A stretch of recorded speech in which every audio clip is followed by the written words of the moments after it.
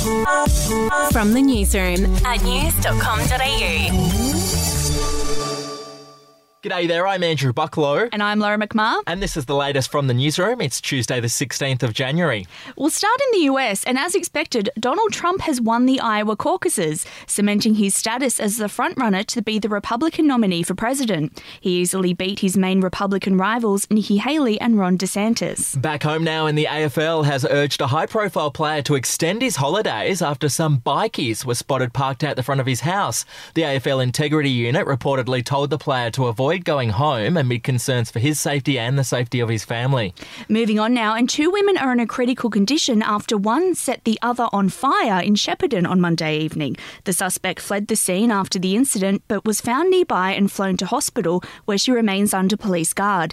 It's understood the women were known to each other. To sport, Lionel Messi has been crowned FIFA's best men's player for 2023. It was a bit of a surprising win, with most people expecting Erling Haaland to head home with the trophy. We'll be back in a moment.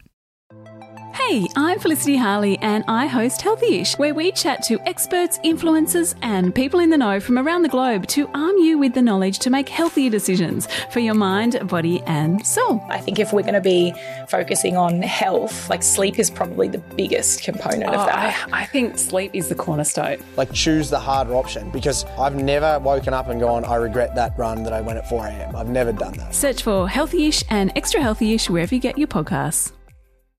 To Hollywood, and the Emmys were on today. Jennifer Coolidge won an award for her role in White Lotus, and in her acceptance speech, she thanked the people who killed off her character in the show's second season. I just want to say, I want to thank all the evil gays, you know. You can check out the red carpet pics and all the winners at news.com.au. God, I love Jennifer Coolidge. Finally, Taylor Swift's cousin has claimed that he was the one who introduced the singer to her now boyfriend, Travis Kelce. We are second cousins. Nice. Grew up pretty close. Made a love connection between her and Travis Kelce. So quite the, 34 years that we've had together.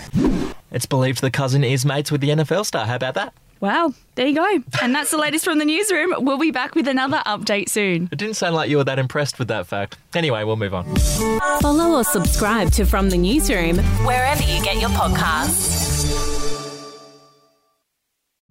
The podcast Faith on Trial looks into Hillsong, both in Australia and the US, and takes both the listener and hosts on unexpected twists and turns in the story of Brian Houston and the Singing Preachers. There are two incidents involving Pastor Brian. The Australian journalists uncovered a litany of alleged criminal behavior in the megachurch. Financial gifts were being given to the leaders of the church. Listen to Faith on Trial Hillsong ad-free on Crimex Plus on Apple Podcasts today or wherever you get your podcasts.